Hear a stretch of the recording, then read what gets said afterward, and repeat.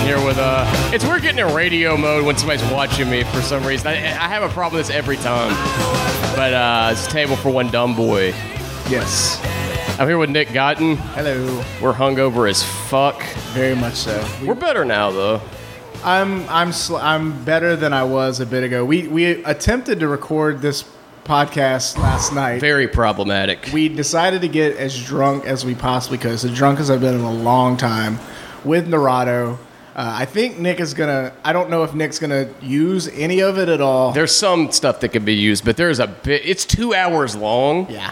And it's just a lot of mostly me saying some pretty. I won't say problematic, just shit that like I don't want people to know about me that I've only told y'all. True. I bared my soul, basically. I'm pretty open about how awful I am as a human being, and still I remember things that I said last night that I was like, that was dumb. I shouldn't have said that. Like I'm very. That's how bad it got. Yeah, I talk so much shit about me and all the dumb things that I've done, but like still I was like, ooh. Even like there were certain things that I'm like, that can't see the light of day. Well, that's why I definitely wanted to talk to you because I mean, is there anything in mind that you want to talk about that like? Because you have some really people that if you don't know Nick, he has some very interesting stories with women. Explain like. I don't want to sound like a dick. I asked you this on the podcast. I was just like, but what made you this way? Yeah. You explained it. It's very interesting, I think. So I think my entire life, I grew up in Mississippi in a trailer, and I definitely have some self-esteem issues that still kind of haunt me to this day. I was fat my whole life. I got up to like 340 pounds. I got married really young. I got married when I was like 20 and had a kid.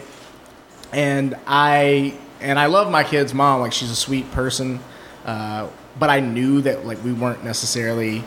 I knew even before the marriage that we weren't necessarily going to be the perfect kind of couple. But I just didn't think I was ever going to be happy anyway. She liked me a lot.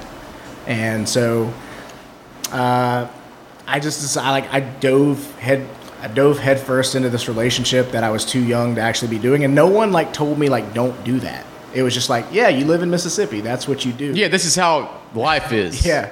And I didn't think I would ever find any type of happiness. I didn't think that I would ever get any type. Like, this was the first girl who ever liked me. And I was like, I guess that we're doing this. You gotta keep her.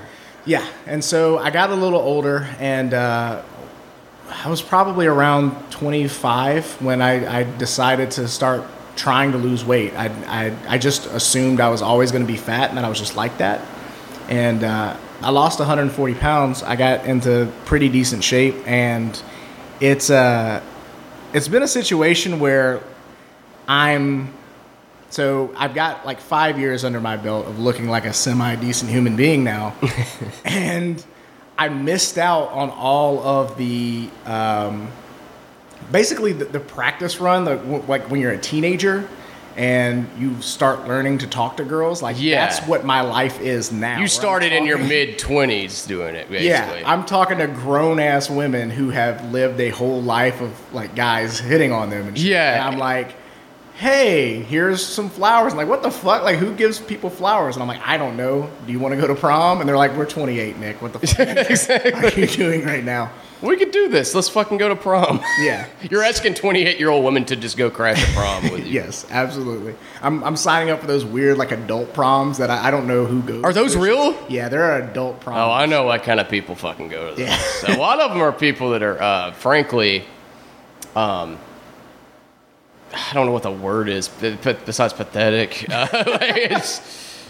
It's that whole thing. I haven't actually been to one, full disclosure. I just feel like that's my, I don't know.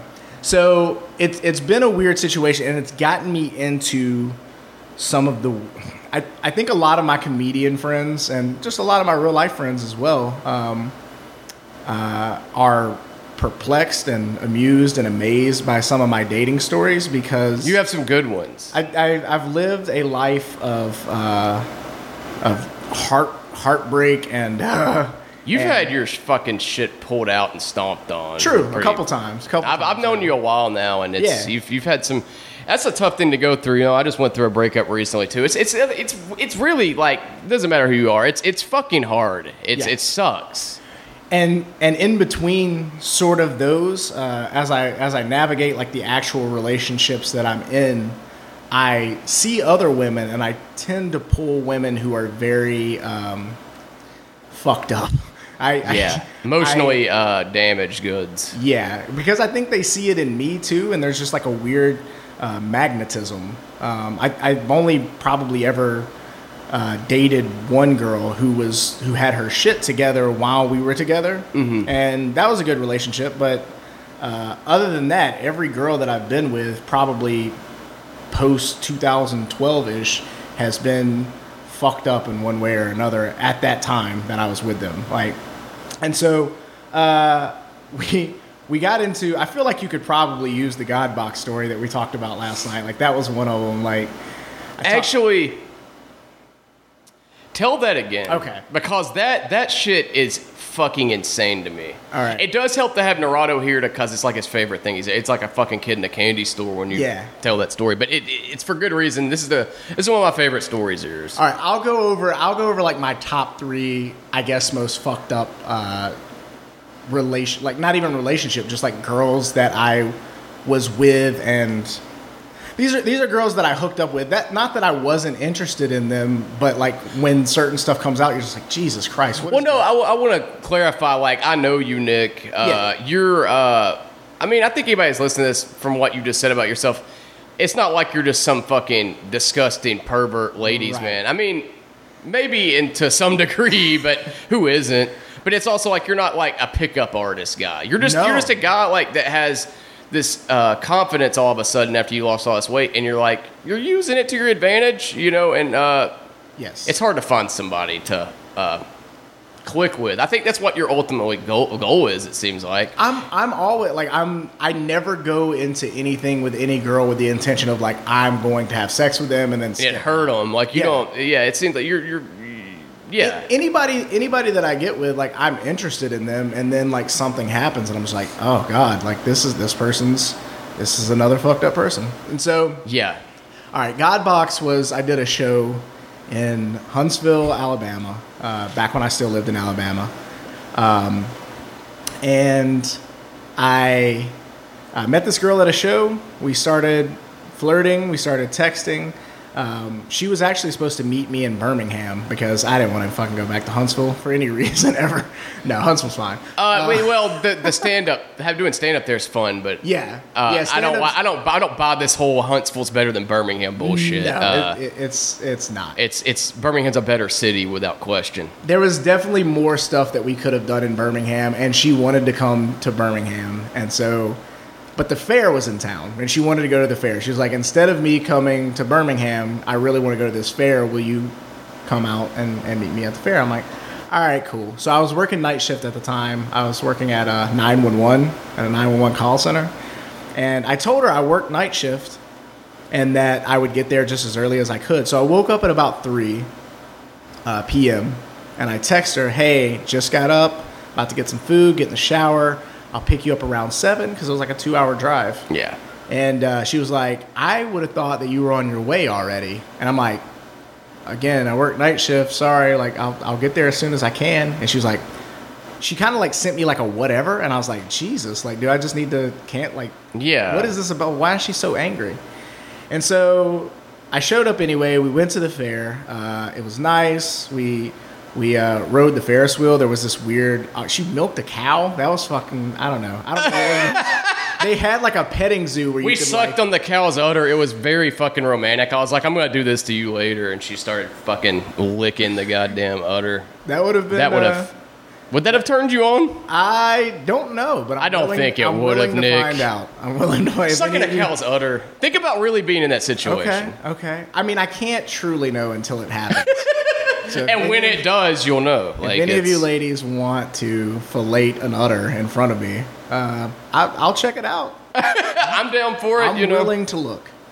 So it was a petting zoo where you could milk a cow. So she's like, I've always wanted to milk a cow. I should have just left then. It's like, this is my number one dream. So we kept we rode all the rides. We got on the Ferris wheel, and I'm sorry. It's just how nonchalantly you're just like, yeah, we went to fair. She milked a cow. Like, it's just, I'm not over it yet. But yeah, anyway, keep going. I'm sorry. So she, we had this moment where we reached the crescent, the top of the Ferris wheel, and I'd made a joke, and we both laughed, and then we stopped laughing at the same time, right as the Ferris wheel stopped at the top, and we were like looking at each other, and it felt like a moment where you kiss someone. Like in the movies, like if this was a fucking John Cusack movie, this is where they kiss for the first time.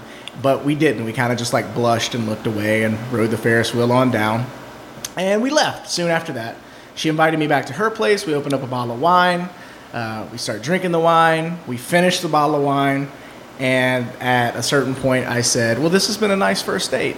And she was like, "Oh, was it a date?" She did this whole like coy thing. I was like, "Yeah, it's a date." I think it's a date. If I bought your dinner, that was the corn dog, and, and that's an Alabama dinner. Absolutely. And if I paid your way into the fair and I bought your dinner, the corn dog, and we even had a nice little first date moment, and she was like, "What?" And I was like, "What do you think it was?" She was like, "On the Ferris wheel," and I'm like, "Yeah." And I was like, I couldn't tell if I should have kissed you there. And she was like, I guess you'll never know. And I was like, maybe I should do it now. And she's like, maybe you should.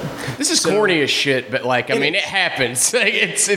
It happened, and it was nice, and we started kissing, and like she was really cute, and she had her shit together. She like had a great job, and I was like, oh, I'd just come out of a really, really, really bad breakup at that time, and this was like, I was like, oh, I could dig this girl. And so we start making out, and it gets hot and heavy, and I picked her up like a fucking caveman and took her into her room and laid her down on the bed. We started getting naked. I started doing mouth things to her. You ate her pussy. Yep. Yes. Allow me. So I did that. She's enjoying it, and then I come up and begin to insert myself. We start having sex. And we get about like 4 seconds into sex, and she stopped me like with a panic. She's like, wait, I can't do this. I can't have sex with you. And I'm like, why? What is going on? Like, we're already there. Like, what's happening? Yeah. And she said, I put you in the God box. And I was like, what? I don't know what you're saying. She said, I put you in the God box. I'm like, I heard what you said. I don't know what that is. And so Let me repeat. The God box, you know that fucking thing? Yeah. So she gets out of bed and like marches over to her big walk-in closet and pulls out a giant shoebox filled with letters to God, and opens it and hands me the top letter, which she had written about me earlier that day after we got off the phone, where I said I was going to be late. And it was like, "Dear God, really excited about my date with Birmingham comedy guy tonight, but I feel like he's intentionally making himself later than intended so that I'll invite him to stay over, and I don't want to have sex with him and give off the impression that I'm that type of girl. So with your strength, Lord, I will not have sex with him tonight." And holy shit! I was very. This story is like fresh every time I fucking hear it. Yeah, I don't know what about going on a first date. Like, I don't know what would motivate one to write a letter to God about a guy you've never gone on a date with, about how you need his strength not to have sex with him. Like, just like do or don't it, or do it, like whatever you want to do. But it's not going to make me think more or less of you as a, like, if I'm interested in you, that we do have sex. What is if you write a crazy rambling letter to the Almighty about how you're not going to have sex with me, and then kind of do have sex with me, and then show me the letter that you wrote to God. Like, there's a lot to unpack there. And who hasn't had that happen, you know? Yeah. It's pretty common. So, the God box, you know? And I went home that night.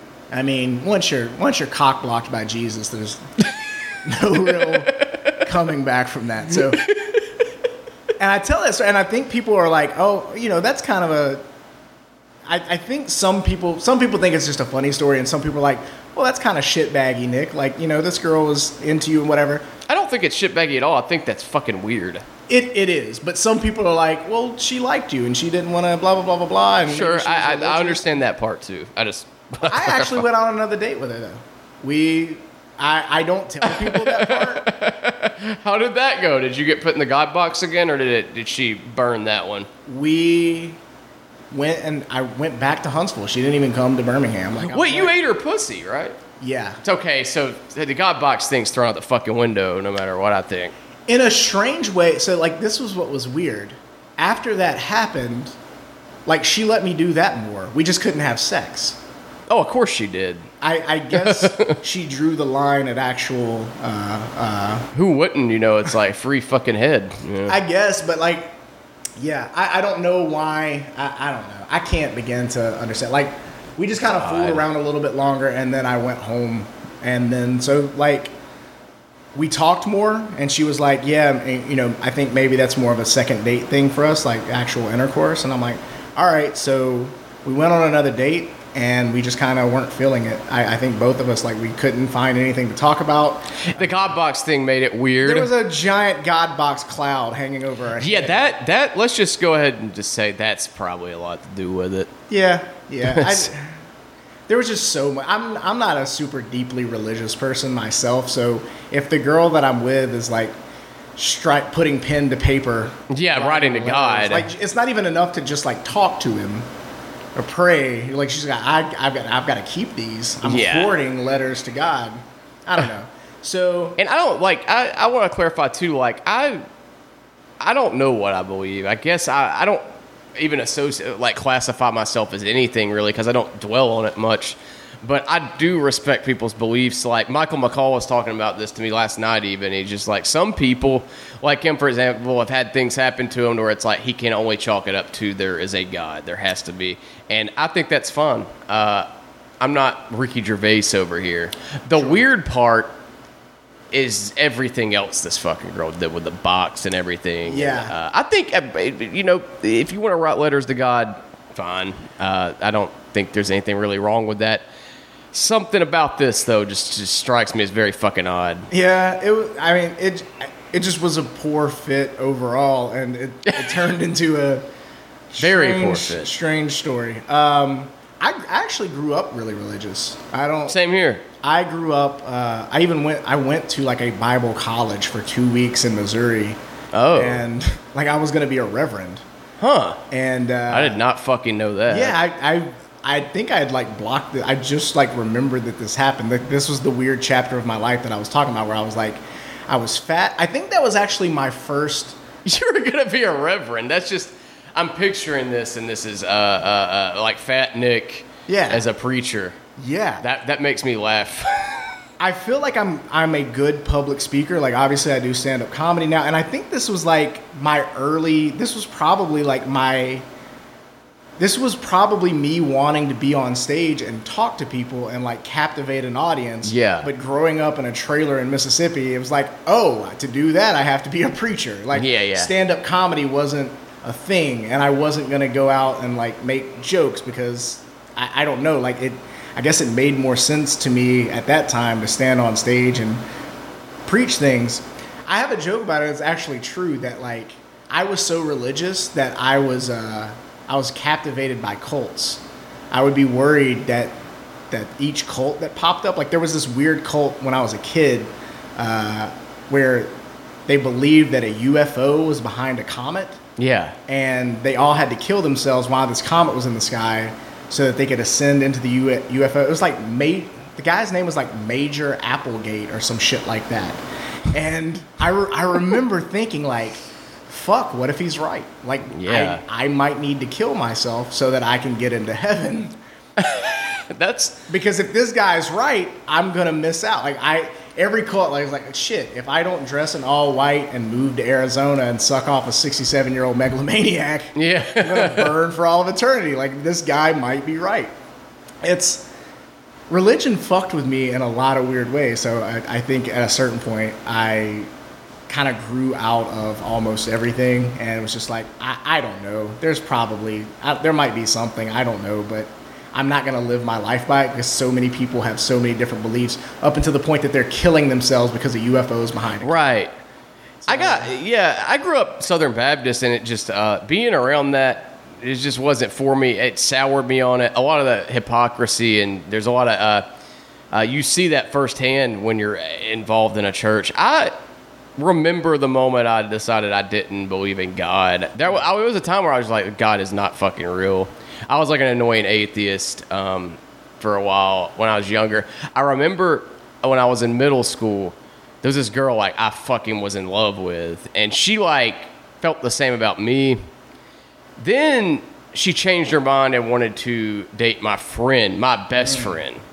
And I remember just being like, God's not real. And it's still funny that was the turning point, is that thing. But then it just stuck with me. I'm like, yeah, it's okay to not be involved in this shit. Yeah. I was worried. I was just worried about what people would think about me within the church. And it doesn't matter. They don't care, and I don't even think about those fucking people anymore. Yeah. It's insane, like, how you grow out of that. So this kind of ties both of the themes that we've talked about so far into one nice story. Like when I still lived in Birmingham, for anybody that doesn't know or know me, like I live in Columbus, Ohio now.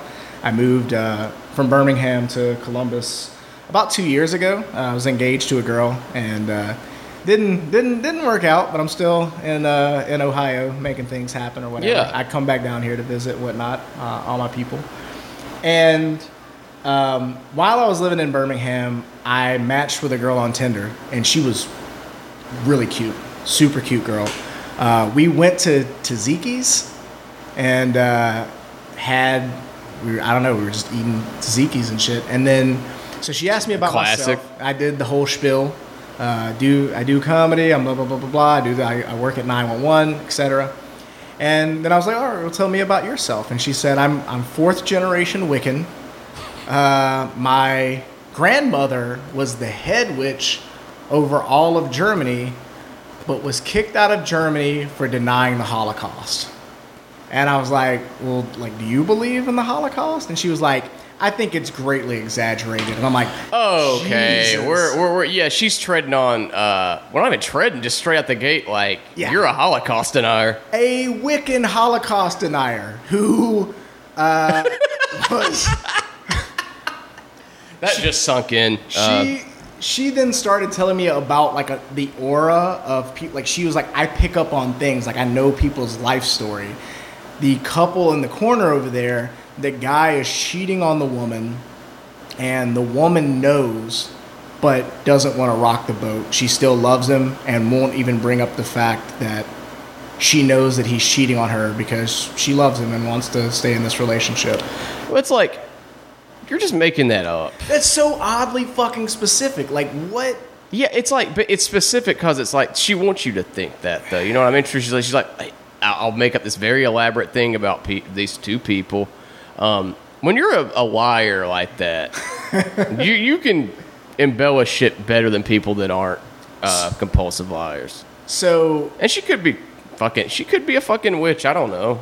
I've dated girls that are Wiccan, and I feel the same way about that as I do with other religion. Like, if that's your thing, that's fine. It doesn't offend me. But when you start being a Wiccan Holocaust denier, I'm not. You can fuck yourself, honestly. I don't think the Wiccan thing would have been a hard pass for me. That actually kind of a turn on, to be honest. Yeah. If I'm being completely honest, witches seem like they'd be good in bed. Like even if they are. Yeah, I would have to imagine so. But yeah, the Holocaust thing is not. Yeah, I'm not gonna be able. Holocaust deniers are great in bed. Oh shit. Okay. I don't know this. If you ever get a Holocaust denier to suck a cow's udder, I bet it would be the best. Like they would have the best sex that you've ever. You would explode immediately. You need a Holocaust denying witch who gets all of her powers from sucking cow's udders. Yeah, be great. Yeah. I didn't talk to her again after that. In a weird way, like Facebook's fucked up algorithm brought her in the people you may know thing, and it didn't even say that we had mutual friends. That shit's weird. This was 4 years after our date. I'm like, gee, I recognize this girl. That's very specific. Crazy witch Holocaust denier. It's getting scary with that shit. It is. And I was like, I wonder what she's up to. Like, is she going to like Trump rallies now? Like, what the fuck's going on? So like, I clicked her, and she was married and had like a bunch of pictures with her husband, who was like a flannel guy. He had a shotgun. He had a bunch of pictures with like shotguns. Those are cool. Flicking the camera off. Yeah, I was like, I didn't see that coming up. Yeah, she was going through a phase, it sounds like. I think that she just kind of bounces around. Well, I mean, we've all been through the Holocaust denied phase. Yeah, I mean, who hasn't been there? Yes. So that was one. That in Columbus, I dated a girl. We went on like 3 or 4 dates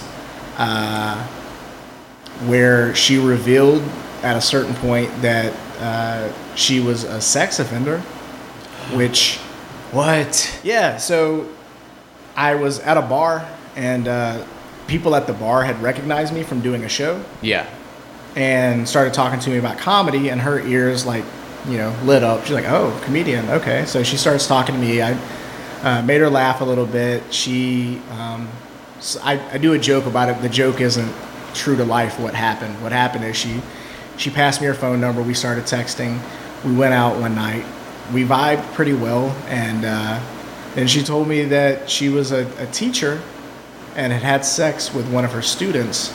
And oh, she's like a Mary Kay Letourneau type. Yeah. Would you say the kid's a lucky kid to have had her?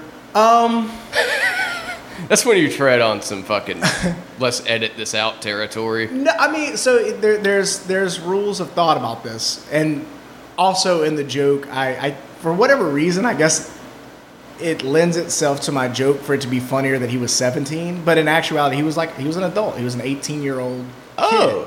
But because he was a student and he was her student, in the state of Ohio, it's still a felony. She still got fired. I mean, maybe she should get fired, sure. I understand that. But a felony for somebody that is a legal age, I wouldn't do it personally, but that's a weird, what would you call it? Like a weird law that, like, how could she know that?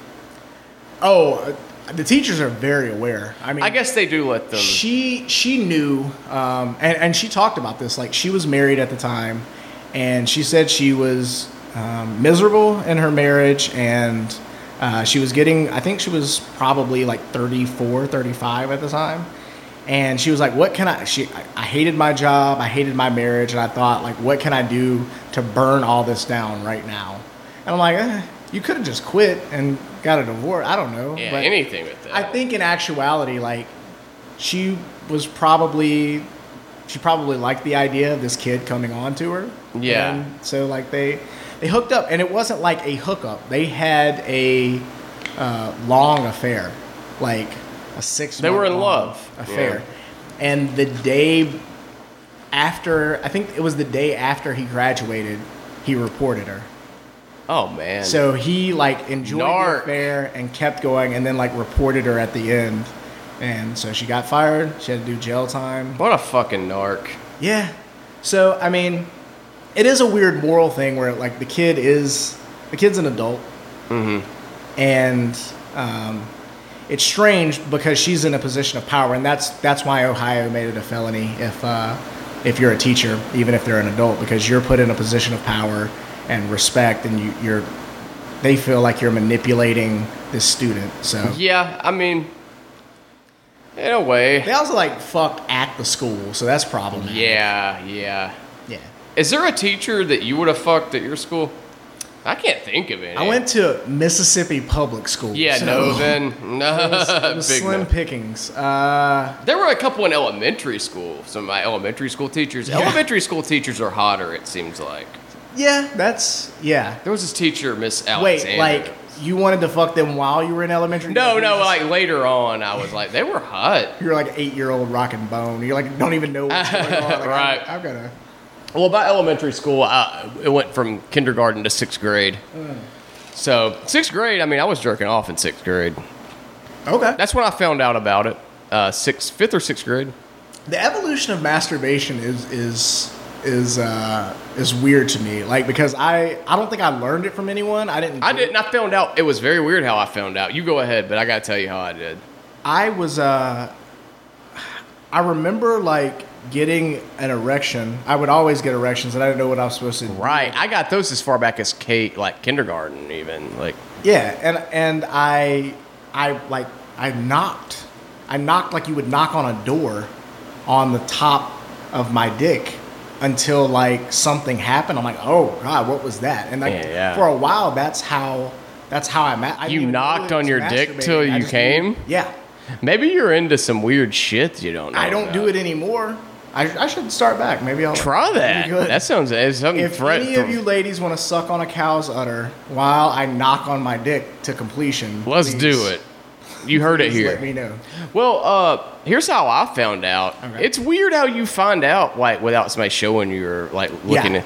Because I was watching some like you remember the Moulin Rouge video? Yeah. Yeah. It was on TRL. I'm sitting there. I was just playing with my dick, and I came, and I was like, "What the fuck was that? That was awesome." Yeah. And I was like, "I'm doing that again." Yeah. I did it. And I went to school, and there were a couple other kids who were like, "Oh yeah, yeah." Like it's weird when you all kind of are like, "Yeah, jerking off. Yeah, that's that. We do that already, and it's great." I had to show my friend how to do it, like not jerk him off, but like he. This is hilarious. We had hot dogs to eat for lunch at school that day, so I was like, "Here's how you do it." He was doing it so wrong too. Like he would make his hand inside the O shape to jerk off, but he didn't grip on his penis. He did it to where it's like you could just put your hand through it like this. You can't see it now, but like it's very visual. He wouldn't get a grip on his penis, but he would like do it right except gripping it. You know what I mean? To where like his hand would graze the outside tips. It would like graze the head of his penis till he came. Which he's just fucking a toilet paper roll at this point. Yeah, like that, like exactly. And it was, and which I've done before, and it's an interesting way to do it. I've came that way for sure, but yeah, it's weird. It's weird. I wonder how early kids nowadays figure out how to. I bet you kindergartners are cranking it now. I think it's different for everyone. Like there's gonna be. I mean, kids do it. Like toddlers do it. Yeah. And I did it. I remember shit. Like I'm remembering all these fucking stories that I think I blocked out. That makes me wonder some traumatic shit's happened to me. I blocked out. Yeah, I think this is honestly some traumatic shit that happened to me. This is what got me so deep into religion. My parents weren't religious at all. Like my mom never went to church. She would talk about Jesus sometimes, but she didn't really seem to give much of a shit during my childhood. Later in life, she became religious before she died. She was trying to go to church. Same with my dad. My dad never went to church, and once I asked him, like, do you believe in Jesus? And he was very drunk, so I don't know if this was real. And he said he believed in reincarnation and he wanted to come back as a dog. So that's... And I remember that's when I was like, I'm not religious. Yeah. No. So... That's the greatest thing I've ever heard. He said, I'm not religious, but I do believe in reincarnation and hope I come back as a dog. Absolutely. That's what But so the only time either of my parents ever brought up religion was when I was 5 years old, because I was an awful kid. I mean, I was awful. I swore. My next door neighbor, who was my aunt, like used to like pick on me. She'd be like, You're an ugly little boy. Hey, what the fuck? That's awful. I have a weird family dynamic. That's so shitty. My aunt would like fuck with me, and she's like, "Hey, little boy, you sure are an ugly little boy." And like she was like, "That's some like gummo shit." Laughing about it, and she did it like 3 or 4 times, and finally I turned around. I was like, "You're an ugly bitch, and your mom is an ugly fat bitch." Way to go, man! You fucking roasted her. And she looked at my mom like, do you hear your son? And my mom's like, stop fucking with him. Yeah, you're picking on my fucking kid. Fuck you. And he's right. You're a fat, ugly bitch. Fuck you. So who are you to fucking make fun of me? I was swearing. I sucked my first titty when I was 4. Hell yeah, dude. I tackled my cousin's friend. I still like her. I don't even know her real name, but she went by Cricket. My cousin Crystal's friend Cricket was like 14, and like I tackled her and like was like filling her up. And that sounds bad. But obviously, like she's a 14. Like she could have knocked me away. Like they all thought it was funny. Yeah. This is fucked up, and I haven't thought about this in years. Yeah, it sounds like her cousin Cricket thought it was hilarious that I was like that a 4-year-old was like tackling her and sucking her titty. Okay. And so I realize now that she was 14, you're 4, and yeah. Yeah. Yeah, no. Yeah, I wasn't like tackling another kid my age. Like I was tackling a damn near grown adult girl who thought it was funny that this 4-year-old wanted to feel her up and stuff. I don't know. I was a fucked up kid, and I would play with myself in the store. And my mom was rightfully embarrassed by this. We would go. She was? Yeah, we would go. Now look at this thing my kid does. Great. We would be. She comes all over the fucking shelf. It's adorable. Winn-Dixie frozen food aisle, and I got my hand in my pants, like just playing with my dick, because like all you know is that it feels good. Yeah. And so finally, like my mom, in an effort to get me like to stop swearing at strangers and playing with my dick and tackling teenage girls and filling them up, told me, when you do those things, Jesus sees you. And I was like, what? Who? And she was like, she explained that Jesus was a man who lived in the sky, who saw the bad things that you did, and if you were really bad, then you would go to hell. And I became super fucking religious after that. Yeah. That's like, a weird way to fucking, We never followed up on it. Like, my mom never took me to church or any of that. I don't know. It's just something she said when you were, jerking off in the middle of Winn-Dixie. And I remember this too. I had imaginary friends that were my ancestors.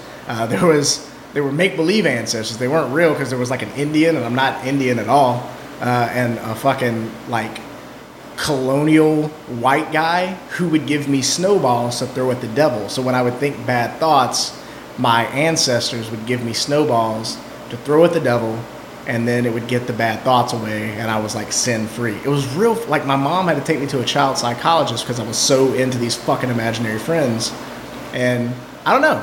I just had a lot going on, I think, as a kid. It's, you sound like you had a pretty fucked up childhood. Yeah, it seems like it. I guess I never... It's weird, like, when you think about shit you've, like... I believe in suppressed memories. Like, there's shit you can block out completely, and, like, something that's... a lot of people would remember, but you have blocked out intentionally, and it just completely, pretty much erased from your memory. I don't know. Something happened to... There is a turning point for me somewhere. I don't know if I was molested or something. Like, I really don't. Like, I would not be... Like, I wouldn't be surprised if I found out I was molested and I just suppressed it or something. Yeah. Because there was a turning point for me at some point where, like, I was a pretty happy-go-lucky kid, and then just all of a sudden... I was acting out, and my grades were dropping, and I just didn't give a fuck, and I was, like, being a fucking dick. I was a dick kid, like, but it was out of the blue all of a sudden. Right. And I'm wondering, I'm not trying to make anybody uncomfortable. No. I'm completely fine with it. But, I mean, I don't know what it is or if anything even happened.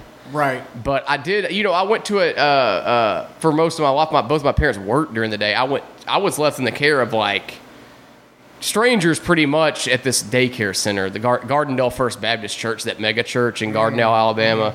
Yeah. I went there for like day camp for a large portion of my early like childhood. Yeah. And I'm just wondering, like, maybe a janitor like touched my cock or something and like it fucked with me or something. Could be. I don't know. Like, it's something. I've always had this weird thing with buttholes, like where I've come around on it. I like like an aversion to them. Like you're not. No, like I would not do anal with girls for a while. Okay. Because I was afraid it would hurt them, and I didn't want to hurt. It was like painful for me to think about that, and I was like, it's like such a strong aversion to it. Right. And it wasn't gross out or anything. It was just like I don't want them to be in. That just seems so painful. Yeah. And I'm like, did my asshole get penetrated at some point or something? I don't know. Yeah. I feel like I'd remember it, but I do believe in suppressed memories too. It's very fucked up to think about. I didn't mean to take a very dark turn, but like, I mean, for all I know, it could have happened, and I mean, that's just the way it is. It's very true. I don't know. Like, that's not to cheapen anybody's experience either that has and remembers it. Sure. I just personally believe in suppressed memory and suppressing memories till they're erased, and that could have happened. I don't think it did, honestly, but I don't know. I wouldn't be surprised. I feel like that's honestly it's a gift of mine, but it's probably my worst curse as well, is that my memory is amazing. Like I can vividly remember almost every interaction that I've ever had with anybody. God, that must be nice. Well, I mean, to an extent. It's tough. Like I can.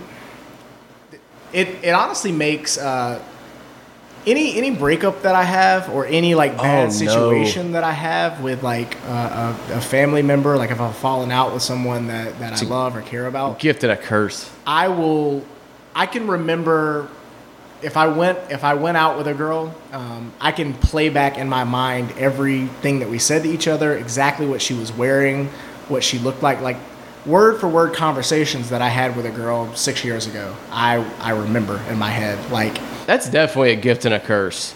It makes With breakups, I bet it's a fucking nightmare. It's nice because like you can remember. That's you the remember shit. all the good shit. That's the shit I don't want to remember that during breakups because it's more painful. Sure. Like, you got somebody telling you just all these things, like basically everything you want to hear, like the sun, rises and sets, Yeah. whatever the fucking saying is, like to you or whatever. What the fuck is that say? It doesn't matter. You know what I mean? Yeah. But then you're told that, and then this complete 180 happens, whatever it may be. It makes you question your manhood. It makes you question what's wrong with you. When truthfully, it just doesn't work out. You can't make somebody. You can't make somebody. This is where I can deal with breakups a little bit better than a 16-year-old boy, I guess, could. Is I just think about it's not me. I didn't do anything wrong. It's just you can't make somebody that doesn't want to be with you, and that's fun. Yeah. You can't like everybody. You know what I mean? You can't be in love with everybody. You know what I'm saying? I'm trailing off onto some weird shit, but The luckiest of us get one. I always say this to people. It's like everything leading up to whatever your ultimate relationship is. Like if you end up meeting someone and loving them and growing old with them, then everything that you had prior to that was really just like a trial run. And all of us end up maybe getting one, and that's all you ever actually really get. Like everybody else, obviously it failed. So you're never going to end up, forever with all of these people. It's just you had that moment with them. That was honestly it was a strange thing for me in that I was probably the breakup, like the first breakup that I ever had that like really crushed me. I was fucked up for a long time and like couldn't get over it. And I couldn't think anything about it until I actually did LSD for the first time. I was at a Halloween party and I did LSD, and it was so stupid because it was the same shit that everybody had told me, like the same cliche shit where they were like, people in your life are seasons. Like sometimes you just don't, like it doesn't work out. But while on LSD, I had this flashback memory of me with this girl in New Orleans and the first big vacation that we took together. And I remember thinking when we were in New Orleans together, when we were riding like around in New Orleans and we went to dinner, we loved each other. I know that she loved me in that moment, and I loved her, and we were as in love as any two people have ever been in that moment. Yeah. And it didn't last, but we had that moment, and we always will. And she may hate me now, probably does, I don't know. Yeah. And like I certainly did some shit to her in anger afterward, just spiteful things. Yeah. But after I did LSD for the first time that night, that was the night where I was able to let it go for some reason. I was able to say, I had a great thing with her. It was cool. What we had, people can't take that away, and it happened, and there's nothing we can do about it now. And I woke up the next day, and I haven't thought about it in a bad way since. I think that's what's great about hallucinogens, like psychedelic, like mushrooms and LSD, is like they can be used for shit like that. And like for me, every time I've been going through some shit and I've taken mushrooms, it's been an overwhelmingly positive experience. Like I can, like you said, like kind of just let it go. It helps like kind of push you in the right direction. It's not for everybody, but yeah, I think it's an overwhelmingly positive experience for me, especially mushrooms. I mean, there's annoying people that take them, and sure, but yes. Like it's undeniable the experience you have on it when done right is like just overwhelmingly positive. Like you just, it's hard to explain. Sure. I mean, you talk about squeegee and your fucking third eye open and shit. Sure, whatever. Like there's different ways to put it, but it's just you just gotta try it, and it does help cope with shit like that, I think. It's such a weird thing though, like that experience happened to me and I remember it, but I can't apply it to the next relationship that I had that ended. I can't like say the same thing about it because like I remember that happening and I remember having that moment and like it coming all off me in that moment. And I can't just be like, hey, remember that time where you thought that thing and it helped and you just like let it go? Like just think that same thing about this one. It doesn't, I don't know, it doesn't work. Yeah. So I don't know. It's probably some combination of time and all of that. I don't know. Yeah. Time, it takes time to get over breakups. Sure. Right now, I mean, I don't know if this girl wants me to talk about this on here. I mean, I'm talking to someone now that I do enjoy being around. Yes. And anytime that happens, though, in the back of my head, I think there's been several comedians have made jokes about it. I want to say probably the worst person to bring up these days. Louis C.K. had a joke where he's just like, you know, when you're about to start a relationship, you just, in the back of your head, you're just kind of like, oh, this is going to be really bad for me. Yeah. There's going to be a point where this is like, oh, this is the worst I've ever fucking felt in my life. Yes. But it's like, I don't know, that feeling's worth it. Like, basically, ultimately, most people just don't want to fucking be alone. Like, it's really what it boils. It feels good to be desired by somebody. Yeah. It gives you like a purpose. It feels like it makes things a little less depressing. I didn't go through depression. I have clinical depression, like, and Right. when I've been in relationships with it, for the most part, it goes away. Really, I don't have bouts of it really. And there's something to that. It's weird. But I mean, obviously, when I went through a breakup, anytime I've done that, it's obviously. Yeah. Indisputably, like, fucking comes back. But, yeah, I don't know. There's something to that. It's weird. Yeah, I'm super picky, especially about relationships, I think. I've been probably in two long-term relationships only since I slimmed up and became, like, I guess what I would consider my second life, like my actual adult. Yeah. When I lost weight and became a different person. More feel like you're more confident, just just way more, it's a better life, honestly, it seems like. You have this confidence, you want to get out of bed and do things, you're more active, you know. Yeah, see, here's a weird thing, and I'll say, like, if anyone's listening and you're thinking, like, if you're heavier and you're thinking about losing weight, I learned this well after the fact, and it's something that I should have applied. I wish I'd applied as it happened, but someone told me that after you lose that amount of weight, it's highly recommended that you start therapy, that you go to therapy, because you're going to have problems dealing with being someone that the world sees different. You're going to be a different person almost. Like, yeah. So, and that definitely happened to me. And this is actually a weird way that this fucked with me heavy. That I lost a lot of weight, and like a lot of women would tell me that they find me attractive now, and it almost hurts more when there's like a girl that I'm into who doesn't like me now, because it's like, why? When I was fat, I could write it off as like, yeah, I'm unfuckable. I get it. Like, you're not going to schlub around with a 340-pound guy. Yeah. So now if someone doesn't like me, I don't get it. I can't understand. Yeah, and it's like, that brings me back to the kind of, when you go through a breakup, you do everything right, kind of like this kind of has to do with what you're talking about. Like, yeah. It makes you question your manhood. Like, what the fuck are you doing wrong? Instead of like it being like, when you were bigger, you could chalk it up like, well, she just doesn't like fat dudes, I guess.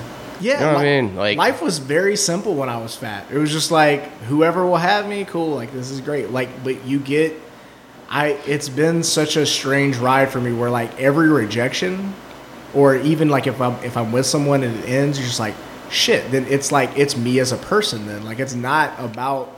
It's not about I look like anymore. It's that stings so much worse when Yeah. it's like on a deeper level of like your personality is something they don't like.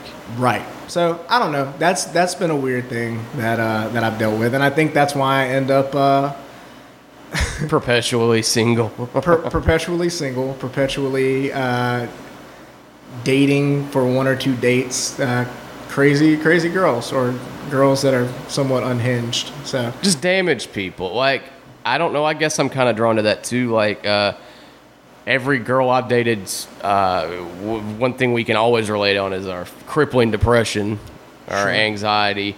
My anxiety, this is interesting to bring up. My anxiety has turned women away from me before. I don't want to go into details because, it's not fair to the women that I dated to, like, bring them up. I'll just say that there have been women that have brought it up and been like, I know you can't help it, but you gotta find a way to manage it because it makes me sad to watch. Right. And it really, I've response to that was like, basically, you shouldn't feel that way. Like, I'm not sad about it. I'm just it's just who I am. Yeah. Like, for example, I went on, I brought a ex of mine to a comedy show I did once. And everything she told me was right, for the record, before I say this. I was doing this show. I was already nervous. She was my new girlfriend. She came. She brought her friends. I'm already a little nervous. I don't want to bomb it from my girlfriend. Right. And on top of that, a couple buddies from high school came. One who gets drunk and is an idiot, and I don't really hang out with that much anymore. He's a bit racist. And it's just all these things, and like he just breaks my balls constantly. It's like this just all these people in one room together while I have to do comedy. I had anxiety pretty bad about it. Right. And I was telling her, like, when we left, I was like, man, I just wanted this show to fucking be over the whole time. And she was just sitting there trying to, cheer me up. She was like, it wasn't as bad as I thought it was. I did fine. Right. And she was just like, sent me a text like the next day. She was like when you said that you wish it could have just been over, that made me sad and feel bad for you because you should be enjoying that, not like overanalyzing somebody that doesn't fucking matter's opinion about you. Like, she was like, really, like, when you think about it, what were you really worried about? Yeah. She's like, I like you if you bomb. Like, I don't care. And it's just like, yeah, she's right. It's just a mental thing. I honestly need medication for. Like, I have to do something about that. But I use this phrase. This was the bad breakup that I was talking about earlier, which you and any of the comedians from Birmingham who hear this podcast will know who I'm talking about. And I don't like bring them up because I don't like to drag their shit through the mud or whatever. But she said a thing to me one time that honestly, like, kind of changed my adult life. I still saw myself kind of as a fat kid, and I was always like, I'm very self-deprecating. My humor is very self-deprecating. Yes. You talked about this last night a little bit. And that's just kind of my general... It's very endearing. Yeah. Though. It's like... I'm kind of like, aw, shucks. Like, aw, shucks, I'm awful. Sorry, you like, it rolls off of you. Yeah, like, you can take a joke. Like, you can take ball busting. Yeah. And it's good. Like, because... I mean, me personally, when I do it, it's out of love. That's most. And it rolls off of you, like, Yeah. you don't get upset about it. So I have this demeanor that I think people like about me, and I didn't even realize it at the time. Where I'll have like the biggest smile on my face, but I'll be saying something like truly awful about myself, and like looking at the ground. So it's like this. There's this weird like dichotomy of he's smiling and like he's got this nice smile, and he's telling you like what an awful garbage human being he is. Right. And so I would say these things about myself sometimes around her, and like she would literally like grab me by the collar and she would say like, stop talking shit about the man I fell in love with. And I still like I don't talk to this woman anymore. There's not any relationship at all, but the fact that she kind of brought that phrase into my existence and I still think about that, it's like, no, she's right. Like this girl could have chosen anyone. She really could have picked anybody that she wanted to spend that time with, that period in her life. And I can vouch for that. Like, she could have had anybody she wanted. Yeah, in this transition period and the time that she chose to speak with someone that she could have picked any comedian, she could have picked any of the people that she chose. She could have had her pick of the litter, and she picked me. Right. And like, that still sticks with me to that day. Like, okay, you're not that bad. Like, stop being down on yourself. It's just, it kind of goes back to what I said. Like, you're not for everybody. Nobody is. Nobody's... Right. But there's, like, enough people to where it counts for something like that. So honestly, the way I look at it is like I am confident enough in myself to know that I'm a cool person, and that I'm funny. And I mean, honestly, and this sounds cliche and stupid, like pseudo fucking positivity bullshit, but I just if somebody that doesn't like me, they're not cool. Then honestly, the way I feel about it, it sounds like bullshit, but like I legitimately feel that way. Like unless it's a legit reason, like I fucked you over or something in the past, then that's fair. But if it's just because just for no fucking reason, then fuck you. You're not worth my. You can't waste your time on people that don't want anything to do with you. Frankly, and I think that's important to remember. I also, it's such a strange thing to me because I have this, I don't know, I have this almost like caretaker complex. Like when I'm in a relationship with someone, I feel like I have to nurture them. Like I can't be with a girl who doesn't like being spoiled for some reason. Like there's lots of girls like that now. They're like, I don't want you to get shit like that.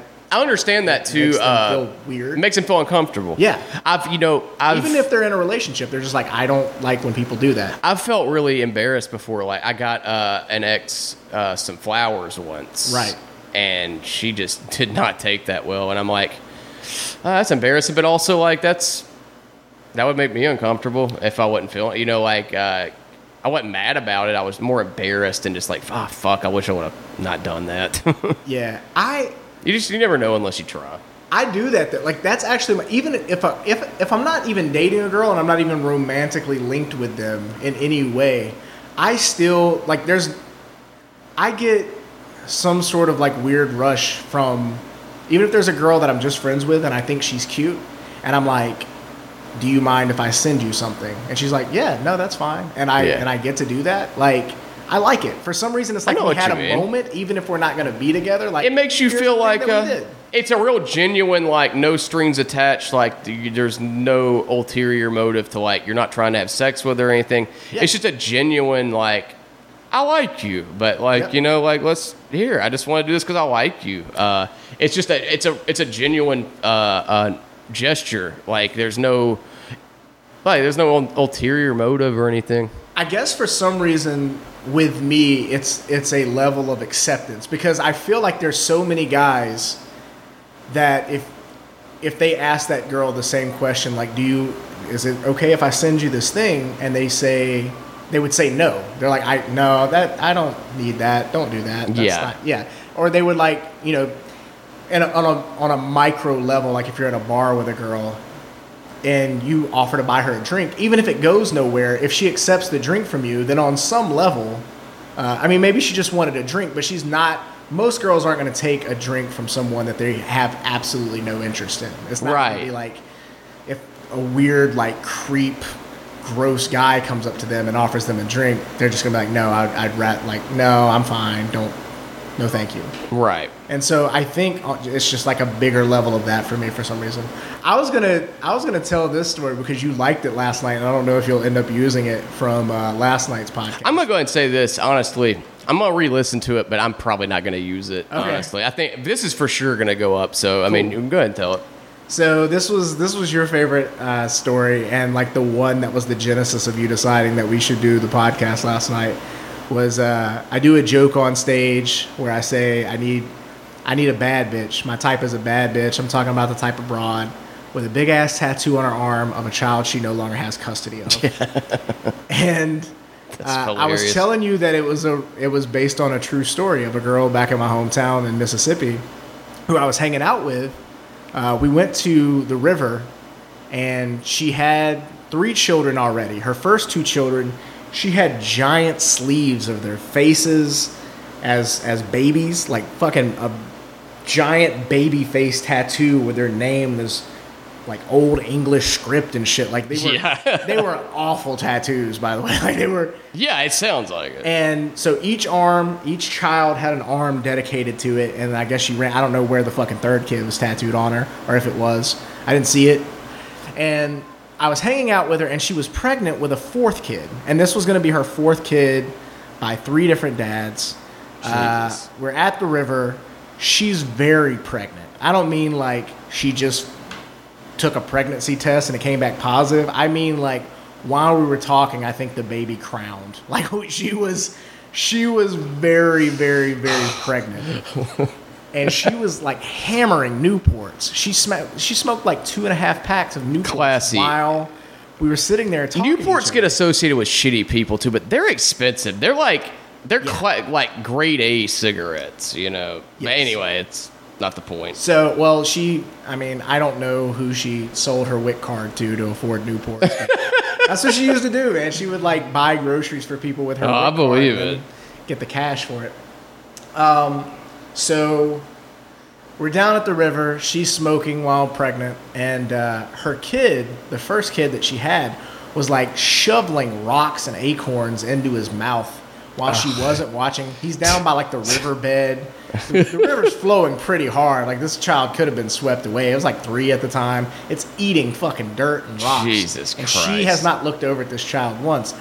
And I thought, like, you're gonna have these giant sleeve tattoos of your children, and you're not even gonna have custody of it. Like your children are gonna get taken away one day, right? And I thought that was just, I thought it would be hilarious if that happened, and I made a joke out of it. It's fucking funny. I like it. It's one of my favorites. I always like lead off with it because it's like a nice intro into this is the type of shit I'm gonna be talking about on stage tonight. It's right. Just awful experiences that I've had with awful people in the South mostly. So yeah.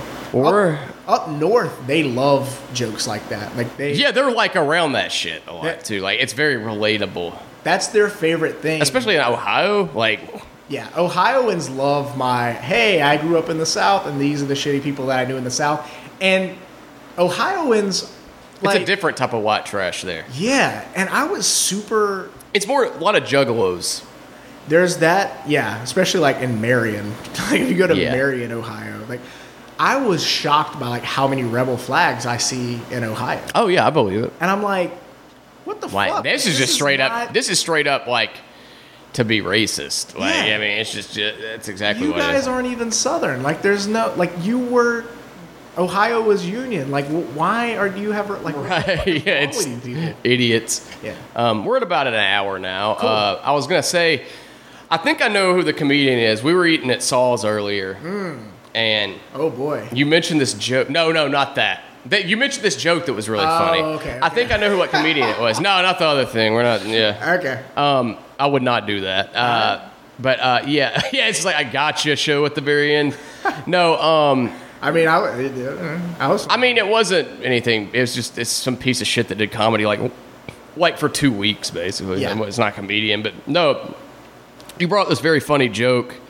That I think it was Ryan Oliver was the comedian. It could be. Do you remember him? Yeah, I remember him, but I don't know who the comedian was that made the joke. That seems like it was be a Ryan joke. I want to say I've heard him say that, and I could be wrong if I am. If you're the comedian that told this joke, please let me know. It's very funny. What was it again, though? Okay. Yeah, if any of you listen to this, like, let me know because it's been probably 5 or 6 years. Yeah, and it's not like about this joke to this day. It's not like a joke. It's just a funny thing this guy said that's just like such a weird thought. I don't like body fluid jokes, but this one's slated. It's very cum jokes are hack, and except I like cum jokes. I think they're pretty funny, but I generally don't, but I loved this one. This one's the best. I still think about it to this day. There was a guy, we did a show in Auburn. This would have been like 2012. Yeah, that sounds right. 2013, some shit. Anyway, he was like, if I came all the cum I've ever come right now, it would be a problem. Like, I'm not talking about there would be a little bit of cum over in the corner. I mean, we'd be standing up on chairs. The fire department would They'd have to call the fire department to come rescue us. It's and I laughed so fucking hard. It's so simple and just like it's not a joke. It's just a funny thing. It's a funny thought. It's funny. I love cum jokes. It's a comedian's joke, and the reason that I think it's a comedian's joke is because as a comedian, I know exactly how that joke was written. This guy had just jerked off, and he was looking at his. In his weird like post-coital, not even coital, post-jack off depression bliss mixture thing that everyone has. Like it's like, what the fuck am I doing with my life? And then you just see all this mess that you have to clean up, And then he's sitting and thinking about the depressing nature of like, how many hours have how I much spent time have I jacking spent? off, and how much fluid have I just spilled into random, like, right. And like as a comedian, I know the exact moment that he wrote this joke. He jerked off, this happened, and he was like, man, this is a joke now. That's fucking hilarious. But anyway, do you have any like thing to plug or anything? I got an album coming out early next month. I recorded a comedy album. I recorded in a hot bar on a Thursday night at like 11:30 p.m. with like 500 miles from my home. So like I didn't want to do it in a comedy club. I didn't even want to do it like in my hometown where I can like pack out the room with my people. I was like, I want to do this in a bar. I want it to be like every show I've ever done, where I show up at a place, there's a hot bar, I hope the people like me, and I'm just going to do 30 minutes of my best material and release it.